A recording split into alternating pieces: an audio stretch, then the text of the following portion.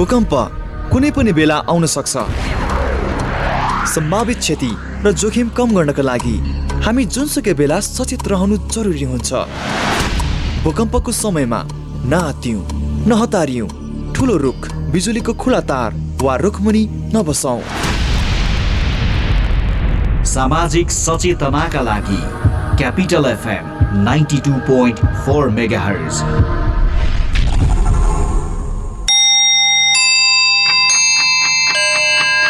Time check. It's 8 a.m. This time check is brought to you by High Face. Be prepared. Safety first.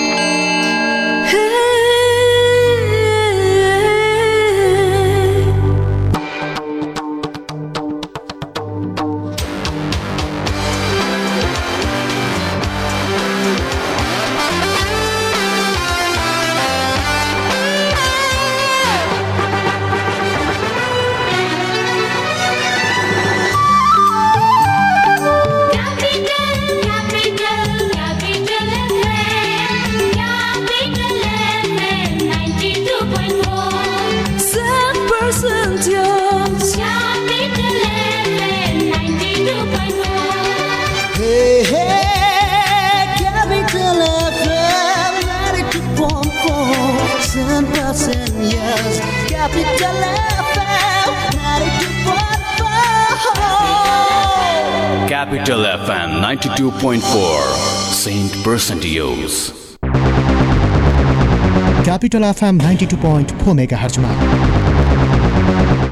एउटा फरक समाचारमूलक प्रस्तुति capital frontline.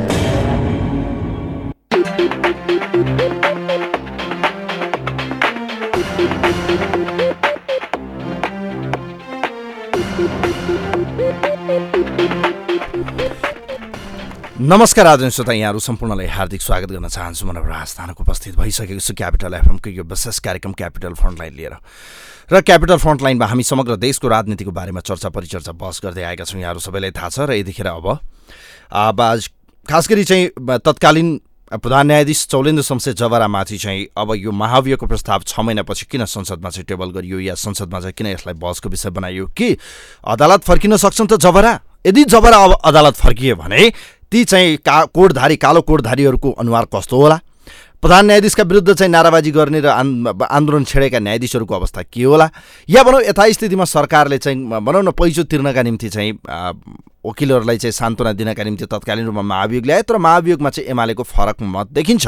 यो परिस्थितिमा चौलेन्द्र शमशेर जवराको मुद्दा के होला त? किन जाग्यो त एकाएक चाहिँ चौलेन्द्र शमशेर जवराको मुद्दा? जवरा विरुद्ध 21 अभियोग छन्, तर दलहरू चाहन्छन् अहिले पनि अभियोगलाई प्रमाणित गर्ने कुनै उहाँहरूले यो छानबिन समिति जुन 11 सदस्यीय बनाउनु भएको छ, यो समितिले चाहिँ के गर्ला त? बयान लिएला कि त्यतिकै चाहिँ झाडो टारेर जनार्दन शर्मा जस्तै बनाएर चाहिँ फेरि अदालत फर्किने वातावरण बन्ला? यो भने हेर्न बाँकी छ। तर अब 3 महिनाको समय पाउनेछ। यो लट्काउने र झट्काउने काममा चाहिँ यतिखेर चाहिँ राजनीतिक खिचातानीमा चाहिँ विभिन्न राज्यका अङ्ग परे, जसको एउटा चपेटामा चौलेन्द्र शमशेर जवरा परे, जसले नजिर अत्यन्त गलत परिरहेको छ जनतामा। कि यसरी लट्काउन नपर्ने या महाभियोगलाई वारकी पार गर्नुपर्थ्यो? किन चाहिँ यसरी चाहिँ भनौँ न लट्काएर राखेको त? यी लगायतको विषयमा कुराकानी गर्न यतिखेर हामीसँग कानुन व्यवसाय अधिवक्ता यतिखेर एकराज भण्डारी हुनुहुन्छ। उहाँलाई वेलकम गर्न चाहन्छु। भण्डारी सर, यहाँलाई स्वागत छ कार्यक्रममा। हजुर, धन्यवाद। अब जबराको मुद्दा एकाएक तात्यो र एकाएक चाहिँ यो महाभियोगको मुद्दालाई चाहिँ संसदमा टेबल गरेर बहस चर्चा सुरु भएको छ। एमाले यसको विपक्षमा देखिएको छ। एकजना होइन, 4 जनालाई अन्यलाई पनि घचेट्नुपर्छ भन्ने पक्षमा एमाले छ। यथास्थितिमा महाभियोगलाई चाहिँ अगाडि बढाउने पक्षमा चाहिँ सत्ता पक्ष देखिएको छ। सत्ता पक्षको यो कार्ड के का निम्ति अगाडि बढाइयो भन्नुहोस् त? अब यो बडा अप्ठ्यारो स्थिति छ। संविधानमा के लेख्छ भनेपछि संवैधानिक कानुनी व्यवस्था के हो भने महाभियोगका सन्दर्भमा यदि महाभियोग प्रस्ताव पास भयो भने पहिलो कुरा महाभियोग कस्तो अवस्थामा लगाउन सक्ने हो? संविधान र कानुनको गम्भीर उल्लङ्घन गर्यो भने त्यो लगाउन सकिन्छ। त्यो प्रतिनिधि सभामा तत्काल कायम रहेको सदस्य सङ्ख्या र संसद दुवै सदनबाट 2/3ले पास गर्नुपर्छ। त्यो पास भयो भने 2टा विषयवस्तु छन्, 2टा कुरा हुन्छ। एउटा के हुन्छ भने पदमुक्त महाभियोग पारित भयो भने त्यस्तो महाभियोगबाट पदमुक्त भएकाले सुविधा पाउँदैनन्, कुनै पनि सुविधा पाउँदैनन् होइन, पछि पेन्सन होला कुनै। अर्को के छ भने यदि त्यस्तो अवस्थामा पदमुक्त भयो भने तिनले पदमा रहँदाखेरि गरेको कसुर कानुन बमोजिम हुन्छ। अहिले त गर्न पाइन्न। सिटिङ जजेसलाई हाम्रो संविधान कानुनले के छ भने पदमा भइरहेको न्यायाधीश वा प्रधान न्यायाधीशलाई कुनै पनि कारवाही गर्न पाइँदैन। भ्रष्टाचार गरेको पनि गर्न पाइँदैन, कुनै पनि गर्न पाइँदैन। जस्तो कि अहिले सर्वोच्च अदालतमा भवन निर्माणको सम्बन्धमा उठेको छ, सिटिङ जजलाई गर्न पाइन्न। तर उनी पदबाट मुक्त भइसकेपछि यो गर्न पाइन्छ, गर्न मिल्छ, गर्नुपर्छ भन्ने संवैधानिक व्यवस्था। यसकारण यो दुईटा कुराबाट बचाउनको लागि उनलाई अब महाभियोग त देखाउनु पर्यो। चाप पनि मर्ने, लट्ठी पनि नमाचिने भन्या जस्तै राजनीतिक दलले विगतमा केही गुण पनि लागेका होला नि प्रधान न्यायाधीशले यी दलहरूलाई। यसकारण अलिकति ठेक्न नसकेको कुरा महाभियोग त हामी ठेक्न सक्दैनौँ। अर्को हामीले गर्न सक्ने कुरा यसो लिङ्गिङ गराएर पास चाहिँ गर्दिनौँ। पास नगर्दाखेरि तिमीलाई फाइदा हुने कुरा हेरिराख है। पदबाट त तिमी त्यसै मुक्त हुने भइहाल्यौ मङ्सिर असोज मङ्सिर असोजपछि त त्यतिकै तिमीले राजीनामा दिनुपर्छ। तर पदबाट मुक्त भए पनि तिमी सुविधा पनि पाउने हुन्छौ। पछि चाहिँ नि के भनेदेखि होइन कानुन अनुसार त जे होला पछि, तर सुविधा त कमसेकम काटिन्न नि भन्ने कोणबाट यसरी लिङ्गिरिङ गराएको सत्ता पक्षले संसदमा प्रस्ताव यो चाहिँ आयो, यो चाहिँ पास गराउनको लागि हो भन्ने मलाई लाग्दैन, यो देखाउनको लागि हो भन्ने लाग्छ। किनभने जब यी प्रधान न्यायाधीशको बारेमा जुन बेला प्रश्न उठ्यो, बारले त्यत्रो आन्दोलन गर्यो, न्यायमा सम्बद्ध थुप्रै मान्छेहरू खास गरी न्यायाधीश पनि यो गलत छ भन्ने पक्षमा लागे, सबै आम सेवाग्राही सबैले यो गलत भयो भन्ने कुरा लागे। त्यसबेला समयमै नोटिस सूचना संसदमा आउन बित्तिकै, सार्वजनिक सूचना आउन बित्तिकै यो प्रस्ताव त्यसै बेला पेश गर्नु पर्थ्यो, तुरुन्त निलम्बन गरिनु पर्थ्यो, तुरुन्त कारवाही गरिनु पर्थ्यो। त्यो गरिएन।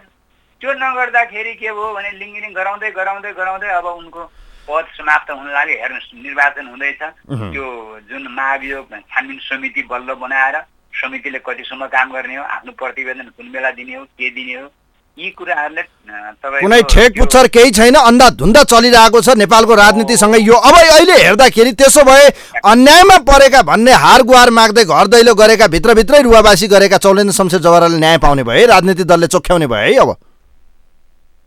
अब चोख्याउन त उहाँलाई अब किनभने दुईटा कुरा, एउटा कुरा कानुनी रूपमा त उनको त्यस्तो देखिएला, कहीँ चोख्याउलान् कहीँ के गर्लान्। तर एउटा आम जनतामा न्यायाधीश पद फरक खालको, अरू जस्तो पद होइन। न्यायाधीश पद त जनतामा सेवाग्राहीका मनमा, आम जनमानसमा भित्र एउटा आस्थाको घर हुन्छ, त्यहाँ आस्था हुन्छ। न्यायपालिका माई लर्ड भनिन्छ नि, माई लर्ड मेरो भगवान हो, त्यो चाहिँ नि हराइसक्यो। त्यो हराइसकेपछि के हुन्छ भनेपछि त्यो त खालि एउटा भौतिक रूपमा पद न्यायाधीश हुने भयो। यसकारण अहिलेको संसदले सफाइ नै दिने पनि त्यस्तो देख्दिन, तर नदिन पनि सक्ने स्थिति किन छैन भने विगतमा त्यस बेलाका प्रधान न्यायाधीश सुशीला कार्कीजीलाई पनि प्रस्ताव ल्याए। कुन कारणले ल्याएका थिए त्यो पनि थाहा थिएन। प्रस्ताव फिर्ता लिए, कुन कारणले फिर्ता लिए त्यो पनि थाहा थिएन। अर्थात् न्यायाधीश वा संवैधानिक अङ्गहरूका प्रमुखहरू वा प्रधान न्यायाधीशलाई जुन महाभियोगको प्रस्ताव संविधानमा व्यवस्था गरिएको छ, त्यो संविधान बनाउँदाखेरि नै यसबारेमा ठुलो चर्चा परिचर्चा भएको थियो। किन भयो भने यो त हामी वास्तवमा राख्नको लागि मात्रै राख्ने भयौँ।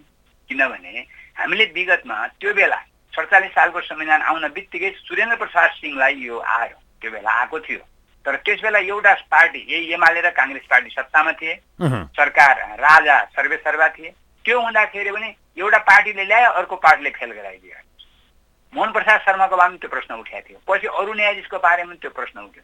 यो महाभियोग भन्ने यस्तो चिज रहेछ, यो राजनीतिक खेल खण्डा हुने भावनाले र हाम्रो नेपालको न्याय प्रणालीमा राजनीतिक दलको वर्चस्वमा सरकार हुन्छ, सरकारको वर्चस्वमा प्रभावमा न्यायपालिकाको नियुक्ति हुन्छ। न्यायपालिकाको नियुक्तिबाटै अदालतमा न्यायपालिकामा भ्रष्टाचारका श्रृङ्खलाहरू बडा भद्रगोल छ। एकराज भण्डारी सर, मैले जान्न चाहेको विषय, यदि यो विषयमा चाहिँ महाभियोग पास भएन, आम जनताको मनमा विशेष गरी अदालतमा चाहिँ कालाकोटधारी र चाहिँ न्यायाधीशहरूको चाहिँ अब के होला भन्ने विषय यदि मानिलिनुहोस्, यथास्थितिमा चाहिँ पास भएन, जबर अदालत फर्किने अवस्था आयो र फेरि प्रधान न्यायाधीशका रूपमा चाहिँ फर्किने सम्भावना के हुन्छ मलाई भन्नुहोस् त। अघि मैले भने नि डिफ्याक्टो भन्छौँ नि हामी, डिजुरे डिफ्याक्टो भन्छौँ नि जुरिस्प्रुडेन्सको भाषामा हामी भन्छौँ। त्यो के हो भने उहाँ त त्यस बेला सिटिङ जज हुँदाखेरि पनि त काम गर्न सक्नु भएको थिएन नि। अर्को ढोकाबाट झ्यालबाट चोर दैलो तादु दैलो भन्ने गर्थे गाउँमा चाहिँ त्यो अर्को ढोकाबाट छिरेर हाजिर गर्नुहुन्थ्यो आउनुहुन्थ्यो भने काम गर्न त त्यो बेला पनि सक्नु भएको थियो। अहिले निलम्बनको अवस्थामा हुँदाखेरि अदालतको उपस्थिति रहने कुरा भएन। यदि एकछिनलाई मान्नु हो पास भएन र उहाँ चाहिने पुनर्बहाली हुने अथवा फेरि आउने निलम्बन फुकुवा हुने हो भने थोरै 1-2 महिना बाँकी होला, 1 महिना कति हुन्छ एकछिनलाई मान्नु त्यो बेला काम गर्ने सक्ने स्थिति छैन। किनभने डिफ्याक्टो रूपमा उहाँ चाहिँ के भनेदेखि अदालतको पदबाट प्रधान न्यायाधीशको पदबाट जनताको भावना र मनबाट उहाँको पद गइसकेका छ। उहाँलाई महाभियोग त एक खालले जनताको मनमनमा त पारित भइसकेका छ। किनभने उहाँलाई लागेका आरोपहरू सरकारमा आफ्नो भाग खोल्ने कुरा, दलालहरूलाई र तपाईँको बिचौलियाहरूलाई प्रोत्साहन गरेर आफै सम्मिलित हुने कुरा, जुन खालले निरन्तर रूपमा लगातार होइन उहाँमाथि लागेका अभियोगहरूमा रञ्जन कोइरालादेखि लगायत विभिन्न विषयहरू होलान्। त्यस विषयमा अहिले धेरै अब चर्चा गरेर आवश्यक छैन, यो छानबिन समितिले गर्ला। भण्डारी सर मलाई भन्नुहोस् न, दलहरूले जसरी महाभियोग ल्याउँछन् महाभियोगलाई यसरी लट्काइरहन मिल्थ्यो या यो नैतिकताले दिन्छ या यसले जनताप्रति विश्वसनीयता के हुन्छ? हामी किन यी मुद्दाहरूमा फैसला गरिदिन्नौँ या हामी चाहिँ यसरी चाहिँ अल्झाइरहन मिल्छ मिल्दैन? मिल्ने होइन। हामी कहाँ यो जुन संसदीय पद्धति छ नि पद्धति भित्रका राजनीतिक दलहरूको चरित्र यस्तै हुँदो रहेछ।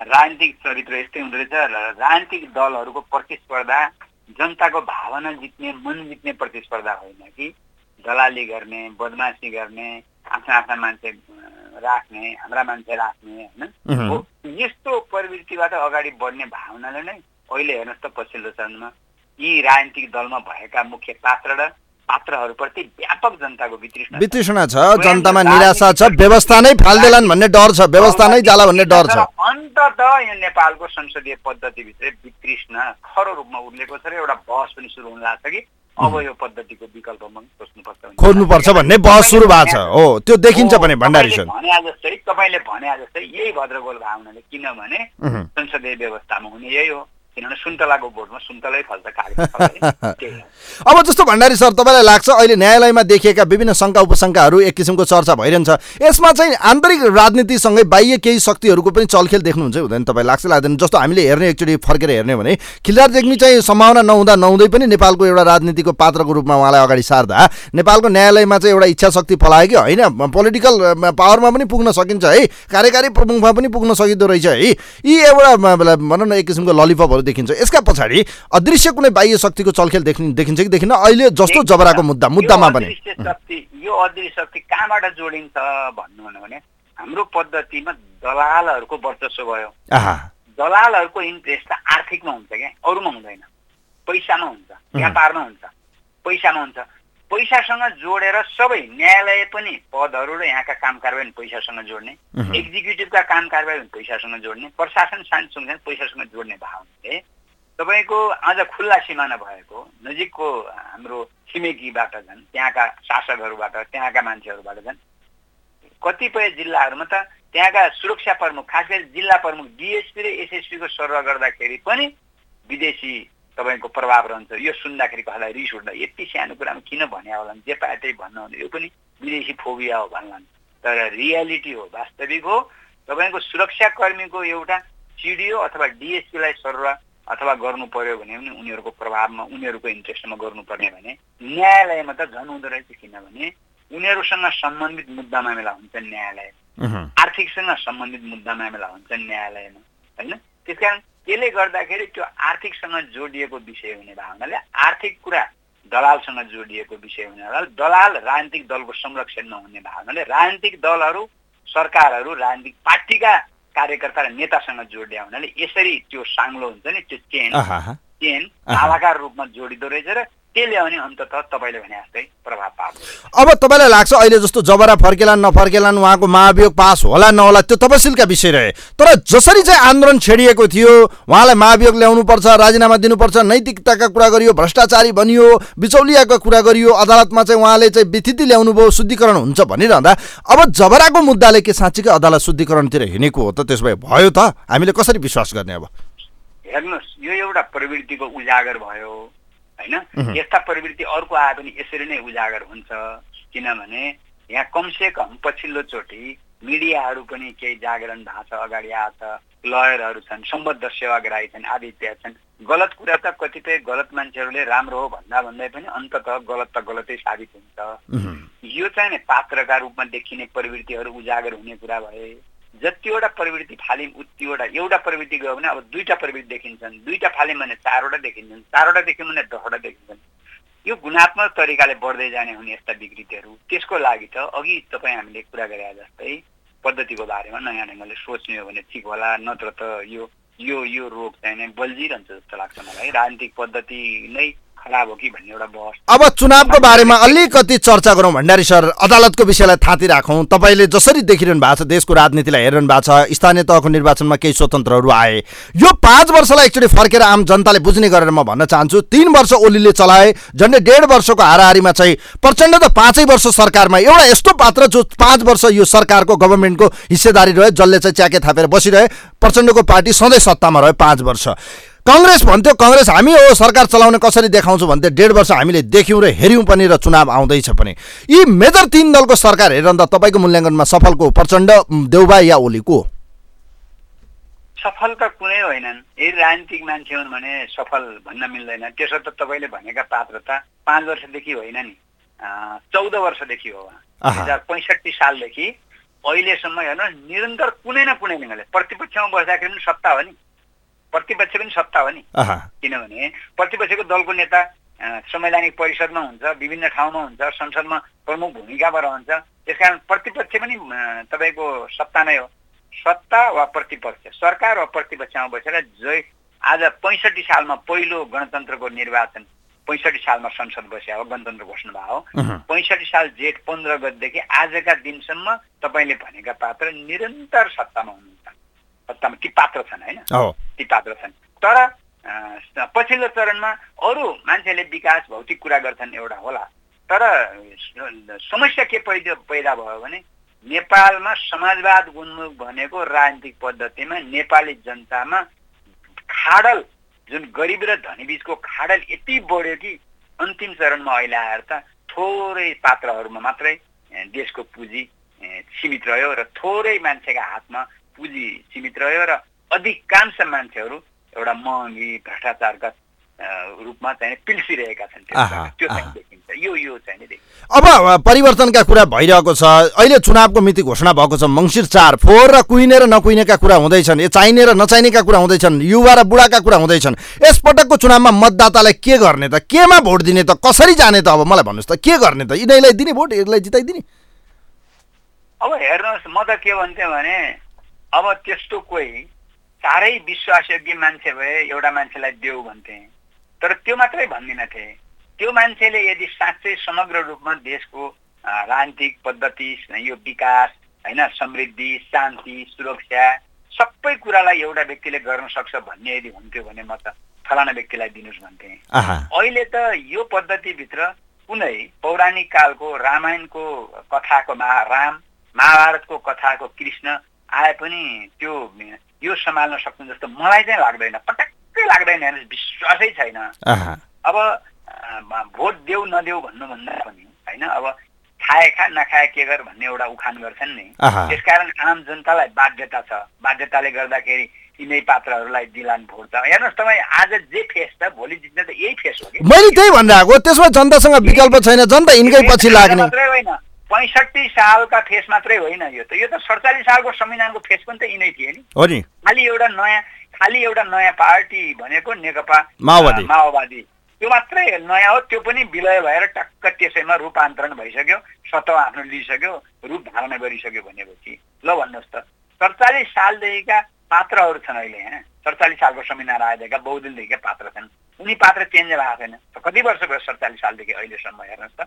भनेपछि यो तपाईँले भने जस्तै भोटरलाई चाहिँ फलानलाई भोट देऊ भन्न सक्ने स्थिति म चाहिँ पटक किन देख्दिनँ भने यो पद्धतिभित्र भने जस्तै रामका मुख्य पात्र रामायणका राम र महाभारतका कृष्ण आए पनि म त सम्भव देख्दिनँ। यहाँ अन्त्यमा भण्डारी सर, अन्त्यमा मलाई भन्नुहोस् त, जस्तो अहिले पछिल्लो समय ओलीको अभिव्यक्ति आएको छ, खास गरी स्वतन्त्रहरू भने देश भडुवाहरू हो, उहाँहरूलाई देश भाड्न आएकाहरू हो भनेर उहाँले सङ्केत गरिरहँदाखेरि त्यसो भए अहिलेका दलहरू चाहिँ यी नयाँबाट किन यति धेरै उहाँहरू चाहिँ सशङ्कित भए या डर पैदा भएको र आलोचना गर्न चाहिँ तुच्छ शब्द प्रयोग गर्न थाल्नुभयो उहाँहरू? मान्छे कमजोर भयो भने मान्छेमा तपाईँको आत्मबल घट्दै गयो भने रिस उठ्ने यो प्राकृतिक कुरो रहेछ, जैविक कुरो पनि हो यो। किनभने कमजोर भयो भने रिस उठ्छ, शरीरले प्रतिक्रिया जनाइहाल्छ, उसलाई थाहा नहुँदै पनि जनाउँछ प्रतिक्रिया। त्यो पात्रलाई थाहा छैन, म रिसाएकै छैन भने पनि भित्री मनमा जब ऊ कमजोरको अनुभूति हुन्छ, जब कमजोर धरातलमा जान्छ, ऊ धरातल भाँसिएको जस्तो अनुभूति गर्छ, खुट्टा देख्न गाह्रो हुन्छ, त्यस बेला सबै प्राकृतिक रूपमा मान्छेहरू खास गरी विवेक गुमाउँछ, विवेक शून्य हुन्छ र विभिन्न किसिमका रिस, आवेग, तपाईँको कुण्ठा, तपाईँको के भनेपछि बदलाको भाव, यी कुराहरू जन्मिन्छन्। त्यस कारण अहिलेका राजनीतिक दल तपाईँले भने एकजना पात्रमा मात्रै देख्दिनँ, एक अर्कालाई आरोप लाउने र आक्षेप लाउने कुरामा सबै राजनीतिक दलका नेता कार्यकर्तामा यी प्रवृत्तिहरू, आत्तिएका प्रवृत्तिहरू देखिन्छन्। किनभने यिनीहरूलाई हैरान पारेको अहिले जनताको वितृष्णाबाट, जनताले मन नपराएकोबाट, जनताबाट तिरस्कृत हुन रहेको स्थितिबाट यिनीहरूलाई डर पैदा भएको छ जस्तो लाग्छ मलाई। समय विचारकलाई म आभार व्यक्त गर्न चाहन्छु यहाँलाई। हस्, धन्यवाद। Thank you so much. धेरै धेरै धन्यवाद दिन चाहन्छु। एकराज भण्डारी हुनुहुन्थ्यो यतिखेर हामीसँग अधिवक्ता, विशेष गरी यो चौलिन शमशेर जबराको विषय र खास गरी यतिखेर चुनावको मिति नजिकै गर्दा दलको विकल्प देखिएको छ या छैन। अहिलेका मेजर दलहरू अर्थात् मुख्य पात्र देउवा, प्रचण्ड र ओलीको विकल्प देखियो कि देखिएन त?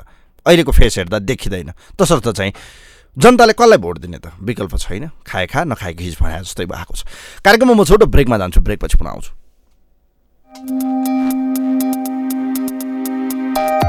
प्रेममा घात हुँदैन, प्रतिघात हुँदैन, प्रेममा घात हुँदैन, प्रतिघात हुँदैन, ठुलो सानो भन्ने पनि प्रेममा कुनै जात हुँदैन।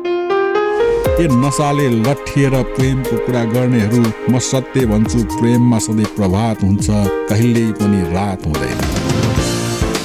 नमस्कार, म सरु भक्त, तपाईँ सुन्दै हुनुहुन्छ क्यापिटल FM 92.4 मेगाहर्ज। 4-10-10-41 4-10-10-42 4-10-10-41 4-10-10-42। होइन हो श्रीमतीजी, के को हिसाब किताब हो यो? श्रीमानज्यू पनि लोकहितको नि।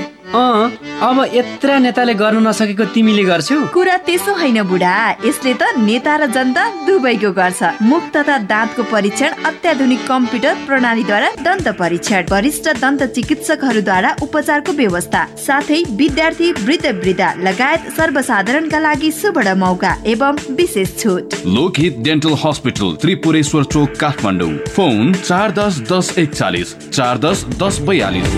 Trusted name in dental practice. तपाईहरूलाई एउटा कुरा भन्छु ल, आगलागी हुन नि 3 चिजको जरुरत हुन्छ।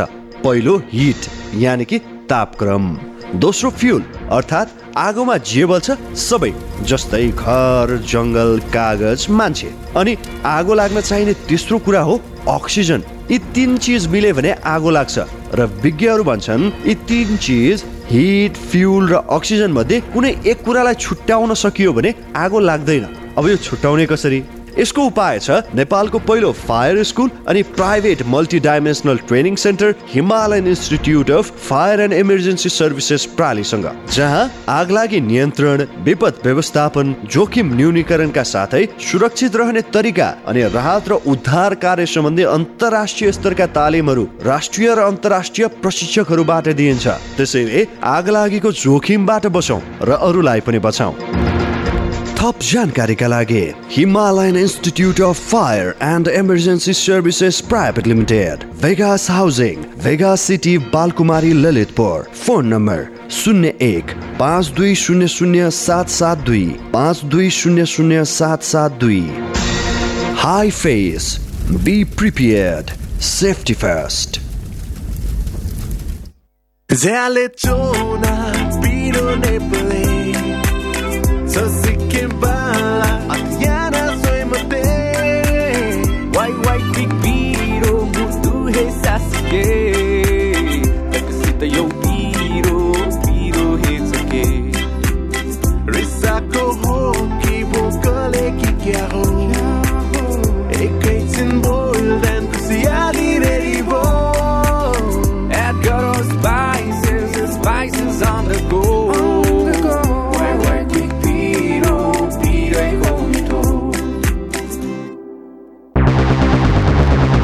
क्यापिटल FM 92.4 मेगाहर्जमा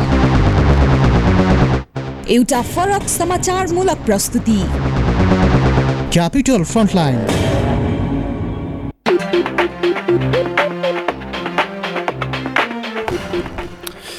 आज सुधा पुनः यहाँहरू सम्पूर्णलाई स्वागत छ कार्यक्रम क्यापिटल फ्रन्टलाइन। यहाँहरू सुन्दै हुनुहुन्छ र क्यापिटल फ्रन्टलाइनमा हामी समग्र देशको राजनीतिको बारेमा चर्चा गर्दैछौँ र अब चुनावको मिति नजिकिएको छ। चुनावको मिति घोषणासँगै दलहरू चाहिँ सिट बाँडफाँडमा लागेका छन् र तराई मधेसमा चाहिँ एक नम्बर पार्टी बन्ने दाउमा चाहिँ यतिखेर कांग्रेस छ। कांग्रेसका निम्ति यो बडो अवसर बनेको छ र सभापति देउबा एवं प्रधानमन्त्री शेरबहादुर देउबा यतिखेर महन्त ठाकुरलाई पनि च्यापेर जाने परिस्थितिमा पुग्नु भएको छ। एकातिर चाहिँ माओवादी केन्द्र, एकीकृत समाजवादी पार्टी, जनता समाजवादी पार्टी र चाहिँ जनमोर्चालाई मिलाएर लगेका भनौँ न देउबाले अब लोकसभालाई पनि च्यापेर जाने अर्थात् समग्र रूपमा एक ल्याउने प्रयासमा चाहिँ यतिखेर एमालेलाई एक ल्याउने रणनीतिमा कांग्रेस देखिएको छ। हेर्नुहोस्, तर कांग्रेससँगै सम्भावना प्रबल रहेको लोकसभाका नेताहरूले बताएका छन्। विशेषतः लोकसभाका नेताहरू जित्ने आधार बन्यो भने कांग्रेससँग बाँडफाँड गर्न तयार रहेको उहाँहरूले बताइरहँदा अब मोर्चाको गृह कार्यमा नयाँ दललाई थप्न सक्ने सम्भावना के छ त, कसरी जान्छ त अब सत्ता गठबन्धन, यी लगायतको विषयमा कुराकानी गर्दैछौँ। आज सत्ता गठबन्धनको बैठक बस्दैछ र यो मोडालिटीमा चाहिँ कति जाला त, कांग्रेसले कति 60, 70, 80, 90 कति सिट लिने र माओवादी र अन्य पार्टीले कति सिट लिने त, 165 मा कति सिट मिलाउँदा चाहिँ अब सम्भावना प्रबल होला। यी लगायतको विषयमा कुराकानी नेपाली कांग्रेसका नेता डीबी सुनार हुनुहुन्छ, उहाँलाई वेलकम गर्न चाहन्छु। डीबीजी, यहाँलाई स्वागत छ कार्यक्रममा। धन्यवाद नवराजी। आराम हुनुहुन्छ नि? आराम छु। चुनावको मिति घोषणा भयो, तपाईहरुलाई चुनाव लाग्यो, अब सिट बाँडफाँड र मोडालिटीमा चाहिँ जाने कुरा भएको छ। आज 5 दलीय मोर्चा जुन छ तपाईहरुको 5 दलीय गठबन्धनको कार्यदलको बैठक बस्दैछ। यो पहिलो बैठकले चाहिँ सिट बाँडफाँडको चाहिँ कस्तो मोडालिटी रोज्ला त, कसरी जाने तपाईहरु? अब लोकतान्त्रिक प्रक्रियामा आगतिक निर्वाचन अत्यन्तै महत्त्वपूर्ण विषय हो, जुन कुरा अहिले वर्तमान सरकारले, नेपाली कांग्रेसको नेतृत्वमा रहेको गठबन्धनीय सरकारले समय सीमाभित्र संवैधानिक जटिलतालाई अझ पार नहुने गरी जटिलताभित्रै रहेर त्यसलाई समाधान गर्नुपर्छ भन्ने उद्देश्यका साथ निर्वाचन घोषणा गरेको छ। यो अत्यन्तै सुखद कुरा हो। जनताले आफ्ना जनप्रतिनिधिहरू चयन गर्नका लागि सुवर्ण अवसर, एकदम आफ्नो विवेकपूर्ण ढंगले जनताले आफ्नो प्रतिनिधि चयन गर्ने सन्दर्भ हाम्रो निकट भविष्यमा आउँदैछ। त्यसकारणले यो एउटा सुखद पक्ष हो। र जहाँसम्म तपाईको जुन पछिल्लो प्रश्नको पछिल्लो खण्ड छ, त्यो प्रश्नले के दर्शाउँछ भने अहिले निर्वाचन घोषणा भइसके पश्चात कार्यदल बनाइएको छ। गठबन्धनका दलहरूबाट प्रतिनिधिहरू पठाएर, जस्तो नेपाली कांग्रेसबाट 3 जना, नेकपा माओवादीबाट 3 जना, त्यसै गरी 2 जना, त्यसै गरी अन्य बाँकी दलहरूबाट 2 जना, 2 जना, 1 जना गरेर त्यसरी पठाइएको अवस्था छ। तर समग्रमा के हो भने बाँडफाँडको सिद्धान्तलाई कसरी लानुपर्छ भन्दै गर्दा निश्चय पनि सबैभन्दा पहिला कुरो यो राष्ट्रिय सहमतिमा गठबन्धन दलहरूको प्रभावकारिता भूमिका के रहन्छ भन्ने कुरालाई केन्द्रबिन्दुमा राखेर आगामी दिनमा यो लोकतान्त्रिक प्रक्रियालाई अझ बढी संस्थागत गर्न, अझ बढी यसको दिगो सस्टेनेबिलिटीको लागि कसरी काम गर्न सकिन्छ भन्ने कुरालाई मध्यनजर राखेर संविधानको रक्षा कसरी गर्न सकिन्छ र तमाम उपलब्धिहरूलाई कसरी संस्थागत गरेर अलि परसम्म लामो यात्रासम्म कसरी मुलुकलाई डोर्याउन सकिन्छ बिना अवरोध, बिना बाधा, अझ विशेष गरी कुनै पनि अप्ठ्यारो बिना कसरी लान सकिन्छ भन्ने कुराहरूलाई केन्द्रबिन्दुमा राखेर बाँडफाँड गर्ने अवस्था सृजना हुन सक्छ र त्यतातर्फ दलहरू सजग। भने आज सहमतिको पहिलो मोडालिटीको खाका तयार हुन्छ। यसलाई अहिले भन्यो भने एजिटेड जुन तपाईहरुले जित्नु भएको छ, कांग्रेसले जितेको जस्तो 23 सिट तपाईहरुले जित्नु भएको थियो त्यो राख्ने हैन, त्यसैपछि माओवादीले जितेको अलि बढी छ माओवादीले राख्ने, अनि चाहिँ अहिले भएको चाहिँ झन्डै उहाँहरुको चाहिँ 12-13 जना छ उहाँहरु राख्ने, अनि चाहिँ अन्य दलहरुले पनि लिने, यसरी नै हो जाने? अनि माओवादीले के रे एमालेले जितेकोमा चाहिँ कति सिट तपाईहरु लिने त, कसरी जाने? प्राविधिक विषय भयो। मैले के जानकारी गराउन चाहन्छु भने प्राविधिक विषयलाई कसरी टुङ्ग्याउने भन्ने विषय चाहिँ अब 2074 सालको निर्वाचनले दर्शाएको परिणाम पनि केही हदसम्म त्यसले पनि भूमिका निर्वाह गर्छ। 2069 साल भर्खरै मात्र सम्पन्न भएको स्थानीय तहको निर्वाचनबाट मत परिणाम कसरी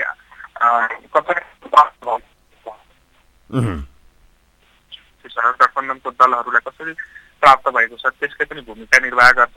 र ती दुईटा भूमिका भन्दा महत्त्वपूर्ण भूमिका के हो भने मैले अघि तपाईले भनेको मुलुक एउटा कालखण्डबाट अगाडि बढेको छ। लामो जनयुद्ध, 10 वर्ष जनयुद्धबाट शान्ति प्रक्रियामा आउँदै संविधान प्राप्त गरिसके पश्चात संविधानमा उल्लेख गरिएका 7 दशक लामो सङ्घर्षबाट उल्लेख गरिएको नेपाली जनताको आकांक्षालाई कसरी संस्थागत गर्न सकिन्छ, संविधानलाई कसरी रक्षा गर्न सकिन्छ, फेरि पनि मैले तपाईलाई जोडे लोकतान्त्रिक प्रक्रिया संस्थागत गरेर कसरी सस्टेनेबल नेपालको राजनीतिलाई बनाउन सकिन्छ भन्ने विषयलाई दृष्टिगत गर्दै त्यसैलाई नै केन्द्रबिन्दुमा राख्दै त्यसैलाई मूल मन्त्र बनाउँदै त्यसका पछाडिका टेक्निकल पाटो जस्तो तपाईँको चासो एकदमै यो दुईटै प्रश्नमा जसरी तपाईँले चासोको रूपमा कति सिट अथवा संख्यात्मक रूपमा कुन दलले कति लाने भन्ने विषय चाहिँ यो चाहिँ तर माओवादीका नेताहरू भन्न थालेका छन् डिबीजी, तपाईँलाई थाहा छ, अपमान सहेर चाहिँ कङ्ग्रेसको चाहिँ पुच्छर बन्नु हुँदैन, बरु एक्लै जानुपर्छ भनेर उहाँहरू भनिरहँदा उहाँहरूको यो घुर्काइ के हो खास? होइन, यस्तो छ, अब यो शीर्ष तहबाट आएको छ कि छैन भन्दै गर्दा यो विषय अहिले प्रष्ट रूपमा सतहमा आइसकेको छैन। यो के हो भने बार्गेनिङ एउटा टुलको रूपमा दोस्रो तेस्रो लहरका नेताहरूले आफ्नो उपस्थितिलाई अझ कसरी मजबुत बनाउन सकिन्छ भन्ने विषयसँग केन्द्रित भएर बोलिएका यी वाक्यांशहरू हुन्। यी वाक्यांशहरूको धेरै ठुलो प्रभाव राजनीतिमा नरहला, किनभने शीर्ष तहमा अथवा गठबन्धनको शीर्ष तहमा एउटा खालको समझदारी मोटामोटी बनिसकेको अवस्था छ।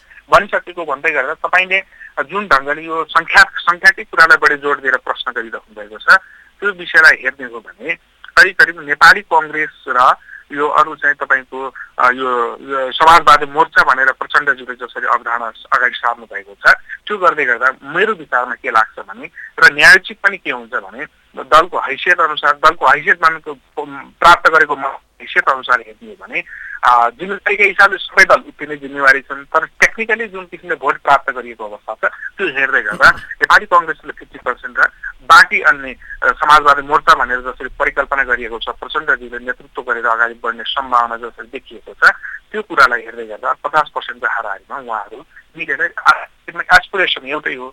दुईटै यो गठबन्धनभित्र रहेका दलहरूको एस्पिरेसन एउटै हो, लोकतान्त्रिक प्रक्रियालाई कसरी संस्थागत गर्ने।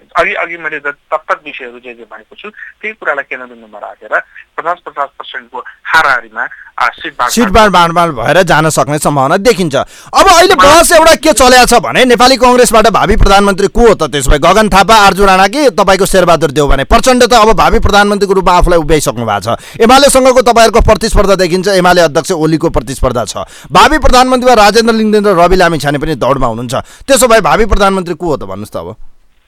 अब यो प्रश्न अत्यन्तै महत्त्वपूर्ण प्रश्न हो होइन। यो लामो समयको कालखण्ड पछाडि मुलुकलाई संस्थागत गर्ने सन्दर्भमा स्थायी सरकार निर्माण गरेर अगाडि जानुपर्छ भन्ने विषयमा मोटामोटी समझदारी गठबन्धन अहिलेको सरकारभित्र रहेका दलहरू बिचमा रहेको छ।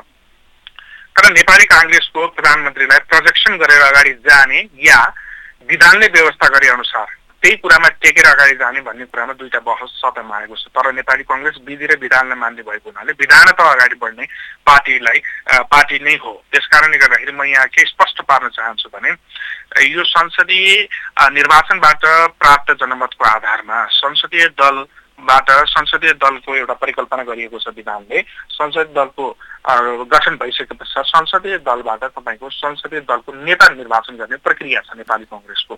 संसदीय दलको नेता जो चुनिन्छ त्यो नै प्रधानमन्त्रीको रूपमा अगाडि सारिन्छ। त्यसकारणले अहिले नै प्रधानमन्त्री हो भनेर हतारो गर्नुभन्दा एउटा प्रक्रिया मार्फत नै नेपाली कङ्ग्रेसले आफ्नो जुन हिजो परम्परागत ढङ्गबाट विधिलाई जसरी मान्दै आएको छ आफ्नो विधान जनताले के भनेर मत दिने त? यसबाट प्रधानमन्त्री फेस त चाहियो त, यिनै अनुहारलाई कतिचोटि हेर्ने भनेर भन्न थाले त मान्छेहरूले।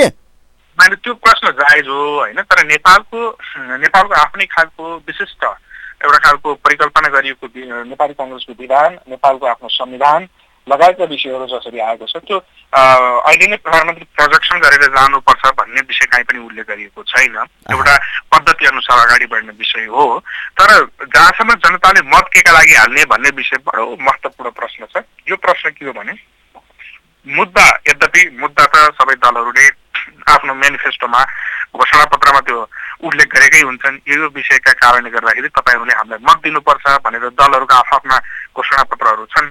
घोषणा पत्रका बावजुद पनि सर्वोत्कृष्ट ढङ्गले जनताको जीवनकालमा प्रत्यक्ष रूपमा त्यसको सरोकार राख्ने मुद्दाहरू कुन दलले हिजोको दिनमा कार्यान्वयन गरेको छ र आगामी दिनमा पनि कार्यान्वयन गर्ने सन्दर्भमा कुन दल अरू सबै दलहरूभन्दा कुन दल प्रतिबद्ध रहन्छ भन्ने कुरा जनताले यो बेला बुझ्नुपर्ने अवस्था छ। त्यति मात्रै नभएर महत्त्वपूर्ण कुरा के हो भने जनताले पटक हरेक नेपालको परिवर्तनको आन्दोलनमा आफ्नो महत्त्वपूर्ण भूमिका र सहभागिता जनाउनु भएको छ। हरेक नेपाली जनताको रगत र पसिना बगेको छ र रगत र पसिना बगिसके पश्चात जुन व्यवस्था आए पनि जनता जहिले पनि प्रताडित हुनु परेको अनुभूति केही ठुलो अंशमा रहेको छ, जनताको ठुलो अंशमा रहेको छ। अबको दिनमा कम्तीमा पनि ठुलो अंशको जनतालाई जो हिजोको तर अहिलेको चुनाव भने चुनाव जित्नका निम्ति चुनाव भएको जनताले एजेन्डा हेर्लान् कि अब दललाई हेर्लान्? तपाईँहरूको अहिलेको प्रतिस्पर्धा रवि लामिछाने या राजेन्द्र लिङ्गदेनसँग कि केपी ओलीसँग?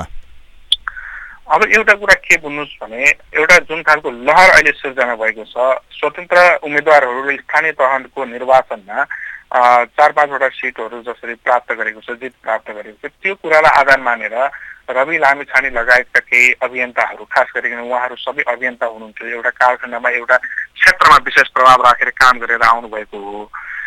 त्यो कुरालाई नै एउटा बेन्चमार्क मानेर यो नेपालको राजनीतिमा जुन ढङ्गले उहाँले अलि निर्वाचनलाई केन्द्रबिन्दुमा राखेर अगाडि बढ्न खोज्नु भएको छ, मुद्दा जसरी अग्रसरता लिइराख्नु भएको छ मुद्दाको विषयमा, त्यो आफैमा राम्रो विषय हो। तर नेपालको फेरि पनि म तपाईँलाई भन्छु, नेपाल एउटा संसदीय अभ्यासमा लामो समयदेखि अभ्यस्त मुलुक भएको हो। लोकतान्त्रिक प्रक्रियामा संसदीय अभ्यासमा दलहरूको भूमिका अत्यन्तै महत्त्वपूर्ण मानिन्छ र जनताले दल विशेषको सन्दर्भलाई हेर्दै गर्दा जुन ढङ्गले हिजोबाट अहिलेसम्म आउँदै गर्दा काम गरिरहेका दलहरू छन्, ती दलहरू नै प्रिभेल भएको देखिन्छ। र रवि लामिछानेहरूको विषयमा के हो भने रवि लामिछाने, राजेन्द्र लिङ्गदेनहरू विशेष मुद्दा बोकेर अगाडि बढिराख्नु भएको छ। त्यो विषयलाई जनताले इन्डोर्समेन्ट गर्ने कुराहरूमा जुन ढङ्गको अपेक्षा उहाँहरूले राखिराख्नु भएको छ, त्यो अपेक्षा तर क्रेज चाहिँ देखिएको छ है, रवि लामिछानेको पछाडि युवा जमात चाहिँ धेरै दौडिरहेको देखिन्छ नि, के रहेछ यो कारण?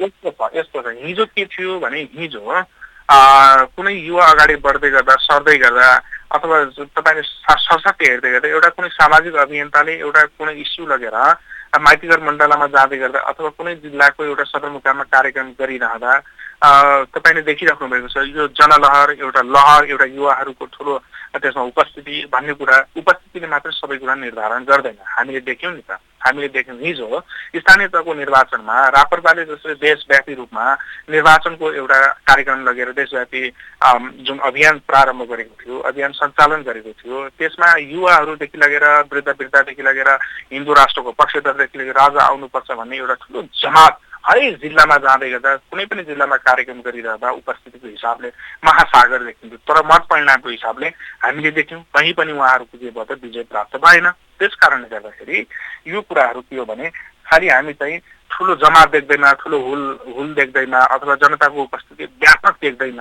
त्यसको उद्देश्य अथवा त्यसको चाहिँ परिणाम यो आउँछ भन्ने किसिमले व्याख्या गर्न सकिँदैन। होइन, अहिले त अब चुनावी मोर्चा भएको छ, तराईमा पनि सिके राउत भयो, उपेन्द्र यादव भयो, तपाईँको महन्त ठाकुरको बिचमा हिजो वार्ता पनि भएको छ, पहिलो चरणमा भेटघाट भएको छ। अब यसपछि होलान् एलायन्सहरू हुँदैछन्, देशी विदेशी शक्ति चलखेल हुँदैछ। डेबीजी, अहिलेको चुनावबाट जनताले जनादेश देलान्, स्थानीय तहको निर्वाचनबाट तपाईँहरूको पार्टी भनौँ न पहिलो नम्बरमा देखिएको छ। अहिले एमालेसँगको प्रतिस्पर्धा छ, एमाले पनि अहिले स्ट्राटेजिक रूपमा चाहिँ बडो सशक्त रूपमा चाहिँ एक्लै लड्ने दाउपेचमा भइरहँदा अब अहिले जनताले चाहिँ के भनेर तपाईँहरूलाई भोट दिने भन्नुहोस् त? के का निम्ति भोट दिने त? के भनेर हामीले जनतालाई भोट दिने भन्नुहोस् त? नेपाली काङ्ग्रेसलाई भोट दिने आधार जनतालाई थुप्रो छ, एकदमै थुप्रो छ। आज जुन व्यवस्थामा स्वतन्त्र ढङ्गले कुनै पनि हरेक नेपाली नागरिकले आफूलाई यो मुलुकमा उभ्याउन पाएको छ, कुनै पनि नागरिकले सरकारका विरुद्ध होस्, नेताका विरुद्ध होस्, कुनै आफूलाई चित्त बुझ्दो कुनै खालको परिणाम आएन र चित्त बुझ्दो कुनै खालको घटनाक्रमहरू भएन भने त्यसका विरुद्ध होइन सकाएर जानुपर्छ भन्ने आवाज उठाउने वातावरण जसरी अहिले सृजना भएको छ यो मुलुकमा, यो नेपाली काङ्ग्रेसको अग्रसरताले, नेपाली काङ्ग्रेसकै नेतृत्वले हो। आज यो मुलुक लोकतान्त्रिक प्रक्रियामा जसरी रूपान्तरण भएको छ त्यो कुरामा पनि नेपाली काङ्ग्रेसकै नेतृत्वदायी भूमिका छ। त्यति मात्रै नभएर जनताले हरेक विषयवस्तुहरू अनुभूति प्रत्यक्ष रूपमा या अप्रत्यक्ष रूपमा अनुभूति गर्न पाएका छन्। आफ्नो जीवनकालमा जोडिएका हरेक मुद्दाको विषयमा त्यो नेपाली काङ्ग्रेसकै नेतृत्वमा यो कुरालाई कसरी लुकाएर कुछ अन्य दलहरूले म जस लिन्छु, श्रेय लिन्छु भन्नु भनेको यो आफैमा मूर्खतापूर्ण कुरा हो। त्यसकारणले नेपाली काङ्ग्रेसलाई मत दिने आधार थुप्रै छन्। मैले त खालि एउटा व्यवस्थाको कुरा मात्रै गरेँ। अन्य विषय हेर्नुहुन्छ भने शेरबहादुर देउवाकै नेतृत्वमा रहेको विगतका सरकारहरूले हेर्नुहुन्छ भने दलित, आदिवासी, जनजाति, महिला सबैका निम्ति एउटा विशेष नेपाल सरकारको अङ्ग बनाएर त्यसरी काम गर्ने एउटा प्रावधान निर्माण गर्नुभएको छ। उदाहरणको लागि हेर्न सक्नुहुन्छ 2058 सालमा तपाईँको राष्ट्रिय दलित आयोग निर्माण गर्नु पर्यो, त्यसै गरी दलितको हक अधिकार सुनिश्चित गर्नुपर्छ यो आयोग मार्फत भनेर संवैधानिक आयोगमा रूपान्तरण भएको छ। यो नयाँ संविधान आइसके पश्चात राष्ट्रिय महिला आयोग शेरबहादुर देउवाकै नेतृत्वमा बनेको हो। त्यति मात्र होइन, आदिवासी जनजाति प्रतिष्ठान पनि अहिले वर्तमान प्रधानमन्त्री शेरबहादुर देउवाकै नेतृत्वमा 2054 सालमा निर्माण भएको हो होइन। त्यसै गरी अहिले हामीले हेर्न सक्छौँ अहिले यो तपाईँको चाहिँ जस्तो मृगौला पीडितको लागिदेखि लगेर यो कलेजो प्रत्यारोपणको लागिदेखि लगेर होइन दीर्घ रोगीहरूको देखि लगेर तपाईँको यावत यी प्रत्यक्ष रूपमा गरिब जनताहरूले जसले आफ्नो यो स्वास्थ्य उपचारको लागि जोसँग आर्थिक अवस्था एकदम विपन्न छ, कमजोर छ, त्यस्तो परिवारलाई लक्षित गरेर अहिले वर्तमान सरकारले घोषणा गरेका कार्यक्रमहरू तपाईँले जगजाहेरै छ। त्यति मात्रै नभएर दास प्रथा जस्तो एकदम जघन्य अपराध होइन, हिजो तपाईँहरूले गर्नुभयो डिभिजी, तर अहिलेको व्यवस्था परिवर्तन भयो भने जनताको अवस्था परिवर्तन भएन, महँगी बढेको छ, आर्थिक अवस्था डामाडोल छ, बिचौलियासँग चलखेल गर्यो भन्ने कुराहरू छन्, आरोप छन्, यी यावत विषय छन्, तर यसको खण्डन गर्न होला। तर अहिले ठुला नेताहरू हराउनुपर्छ भन्ने अभियान छ। प्रधानमन्त्री तपाईँको पार्टी सभापति हराउनका निम्ति सागर ढकालले यतिखेर डडेलधुरामा हुनुहुन्छ। सागर ढकालले डडेलधुरामा चाहिँ शेरबहादुर देउवालाई पछार्न सक्नु होला तपाईँलाई लाग्छ? भावी प्रधानमन्त्री बन्नु होला त सागरजी? सागर ढकाललाई निर्वाचन एउटा नेपाली नागरिक भइसकेपछि सागर ढकाल मात्र होइन, तपाईँलाई पनि मलाई पनि हरेक नेपाली नागरिकलाई आफूले निर्वाचनमा निर्वाचनमा सहभागी हुन्छु, निर्वाचनमा उम्मेदवारै भएर सहभागी हुन्छु भनेर नेपालको टेरिटोरीभित्र जहाँ पनि त्यो चाहिँ के छ संवैधानिक व्यवस्था छ, त्यो चाहिँ अधिकार प्राप्त गरेको छ होइन। त्यो अधिकार पनि यिनै शेरबहादुर देउवाहरू नै सङ्घर्ष गरेर ल्याएको अधिकार हो। यो कुरा सबभन्दा पहिला तपाईँहरू सबैले बुझिदिनुपर्छ। दोस्रो कुरा, अब सागर ढकाल जसरी चाहिँ प्रस्तुत हुन खोजिराख्नु भएको छ, जसरी प्रस्तुत हुन खोजिराख्नु भएको छ यो निर्वाचनमा शेरबहादुर देउवाका विरुद्ध एउटा के हो भने एउटा मेसेजको रूपमा यसलाई लिन सकिन्छ। मेसेजको रूपमा लिँदै जाँदा सारा कुरो यो यसको रिजल्ट ओरिएन्ट नै हुन्छ अथवा यसको परिणामै आउँछ भन्ने किसिमले व्याख्या गर्नु भनेको सरासर गलत हुन्छ। तपाईँ हामी जतिको सचेत नागरिकले एउटा कुरा के हो भने उहाँ शेरबहादुर देउवाका विरुद्धमा अथवा प्रचण्डका विरुद्धमा उम्मेदवार दिँदैमा अलिकति लोकप्रियता यो तपाईँ जस्तो एउटा सञ्चार माध्यमबाट लोकप्रियता प्राप्त गर्ने सन्दर्भमा त्यसले भूमिका निर्वाह गर्ला अथवा सामान्य खालको एउटा मेसेज डेलिभर गर्ने कुराहरूमा त्यसले भूमिका निर्वाह गर्ला। तर आम रूपमा जनताले अनुमोदन गरेर जुन कुराहरूमा उहाँले जसरी प्रस्तुत भइराख्नु भएको छ र यस्ता अनेकन जिल्लाहरूमा त्यस्ता पात्रहरू जसरी आइरहेका छन्, अहिले स्वतन्त्र उम्मेदवारको लहरलाई यो स्थानीय तहको निर्वाचन परिणाम आयो भन्दैमा त्यो कुरालाई नै केन्द्रबिन्दुमा राखेर हिँडिरहेको अवस्था देखिन्छ। यो कुराले धेरै ठुलो प्रभाव पार्दैन। तर समग्र रूपमा के हो भने मैले फेरि पनि भने लोकतान्त्रिक प्रक्रियामा संसदीय अभ्यासमा हामीले जसरी अगाडि बढिरहेका छौँ दलहरू पनि प्रभावकारिता बढी देखिन्छ। तर दलहरू यसको अर्थ अबको दिनमा दलहरूले एकदम निश्चित रूपमा जस्तो विश्वप्रकाश शर्मा नेपाली कङ्ग्रेसका महामन्त्रीले हिजो कुनै एउटा झापाको एउटा कार्यक्रममा बोलिरहँदा उहाँले भन्नुभयो म चुनाव जित्नकै लागि भनेर अनेकन कुराहरू मैले नसकिने कुराहरू नसक्ने बाचाहरू म गर्दिनँ। एउटा इमान्दारिताको बाचा लगेर म अगाडि बढ्छु। इमान्दारिताको कुरा मेरो इमानले जे कुरा गर्न सक्छ, देश र जनताका लागि जे योगदान पुर्याउन सक्छ त्यही कुराहरू मात्रै बोलेर अगाडि म जान्छु र त्यही प्रतिबद्धता म जनता सामु लगेर अगाडि जान्छु। अरूले म चुनावै जित्नुपर्छ भनेर झुटा र खोक्रा नारा दिएर जुन कुरा मेरो हैसियतभन्दा अथवा नेपालको हैसियतभन्दा अहिले नेपालको अर्थतन्त्र तपाईँले अघि जगजाहेरै गर्नुभयो, नेपालको अर्थतन्त्र डामाडोल भइरहेको अवस्थामा यसलाई कसरी सुधार उन्मुख बनाउँदै लानुपर्छ भन्ने विषयमा केन्द्रित भएर सरकारले केन्द्रबिन्दुमा राखेर काम गर्नुपर्ने बेला होइन म हरेक नागरिकले अहिले सुरक्षा भत्ता विदेशीको जस्तो अथवा चाहिँ विकसित मुलुकको जस्तो सुरक्षा भत्ता मैले 15,000 दिन्छु भन्ने त्यो सुहाउँदैन। त्यस कारणले गर्दा जे नेपालको अवस्था छ, जुन धरातलमा हामी छौँ, जुन धरातलमा हामीले राजनीति गरिरहेका छौँ यसको वस्तुस्थिति बुझेर यसको वास्तविकता कुराहरू केलाएर हामीले नेताहरूले खास गरिकन कुनै पनि विषयमा बोल्दै गरेर जनतालाई जे दिन सकिन्छ भोलिको दिनमा धेरै ठुलो आश पनि जगाउने होइन, धेरै ठुलो निराश पनि उहाँहरूलाई नहुने गरी ठिक्क कुरा जे गर्न सकिन्छ त्यही कुरा बोल्छु भनेर नेपाली कङ्ग्रेसका महामन्त्री विश्वप्रकाश शर्माले भर्खरै हिजो मात्रै कुनै एउटा कार्यक्रममा सम्बोधन गर्दा भन्नुभएको छ। त्यस कारणले दलहरू मैले भन्न खोजेको विषय के हो भने दलहरूले आफूले जे गर्न सकिन्छ त्यो कुराहरूमा प्रतिबद्ध भएर कुनै एउटा टाइम फ्रेम जस्तो अबको 5 वर्ष निर्वाचित हुने प्रतिनिधिहरूले दलहरूले त्यो कुराहरूलाई दृष्टिगत गर्दै त्यसरी जनता समक्ष बाचा लगेर अगाडि बढ्नुपर्छ र ती बाचाहरू चाहिँ जनताको प्रत्यक्ष जीवनकाल नेपालमा असर कसरी पार्छ, त्यसले सकारात्मक असर कसरी पाउने, कसरी जीवनस्तर उकास्ने, कसरी उनीहरूको समस्याहरूलाई समाधान गर्ने, कसरी मुलुकलाई राष्ट्रिय अन्तर्राष्ट्रिय जगतमा नेपाल भन्ने मुलुक अब सप्रियो, नेपाल भन्ने मुलुकमा अब शान्ति प्रक्रिया संस्थागत भयो होइन, लोकतान्त्रिक प्रक्रियालाई अत्यन्त महत्त्वपूर्ण एउटा चाहिँ खाकाको रूपमा, एउटा मोडेलको रूपमा अन्य मुलुकहरूले कसरी सृजनात्मक रूपमा त्यसलाई अवलम्बन गर्ने अथवा सिको गर्ने भन्ने विषय दृष्टान्तहरू थुप्रो दिन बाँकी छ। दलहरू होइन सुध्रिनुपर्छ, नत्र व्यवस्था नै रहँदैन कि भन्ने एउटा चिन्ता छ। म डिभिजी म धेरै धेरै धन्यवाद दिन चाहन्छु यहाँलाई समय विचारको लागि। यहाँलाई पनि धेरै धेरै धन्यवाद। यो प्रभातकालीन संवादको लागि आफ्ना विचारहरू प्रकट गर्ने अवसर दिनुभयो, यसका लागि क्यापिटल एफएम यो लोकप्रिय एफएम च्यानललाई पनि धन्यवाद दिन चाहन्छु। हस्, थ्याङ्क यू सो मच। डिभी सुनार हुनुहुन्छ नेपाली कङ्ग्रेसका नेता। आजको यो विशेष क्यापिटल फ्रन्टलाइनमा उहाँसँग कुराकानी गऱ्यौँ। चुनावी तालमेलका निम्ति सत्ता गठबन्धनको बैठक बस्दैछ, चुनावी तालमेल हुँदैछ। प्रचण्ड चितवनबाट उठ्ने चर्चा चलेको छ, चितवन 3बाट, त्यसै गरी शेरबहादुर देउवा चाहिँ डडेलधुराबाट, त्यसै गरी चाहिँ यतिखेर केपी ओली झापाबाट र गोर्खाबाट चाहिँ बाबुराम भट्टराई लगायतका चर्चाहरू चलेका छन्। काठमाडौँ 1बाट प्रकाशमान सिंह, रवि लामिछाने काठमाडौँ 3बाट चर्चा चलिरहेको छ भने जुम्लाबाट ज्ञानेन्द्र साईको चर्चा छ। आज ज्ञानेन्द्र साईले घोषणा गरिरहँदा जुम्लाबाट किन उठ्ने, काठमाडौँबाट किन नउठ्ने लगायतका विषयहरू चर्चाको शिखर बन्छन्। यो विषयमा भोलि चर्चा गरौँला। आजलाई कार्यक्रम यही बिट पार्छु। कार्यक्रमको आजको यो विशेष अङ्कबाट कार्यक्रमको टिमसँगै कार्यक्रमबाट म पनि बिदा हुन्छु। नमस्कार। तपाईं सुन्दै हुनुहुन्छ क्यापिटल एफएम 92.4 मेगाहर्ज। तपाईहरूलाई एउटा कुरा भन्छु ल, आगलागी हुन नि 3 चिजको जरुरत हुन्छ। पहिलो हिट यानि कि तापक्रम, दोस्रो फ्युल अर्थात् आगोमा जे बल्छ सबै, जस्तै घर, जङ्गल, कागज,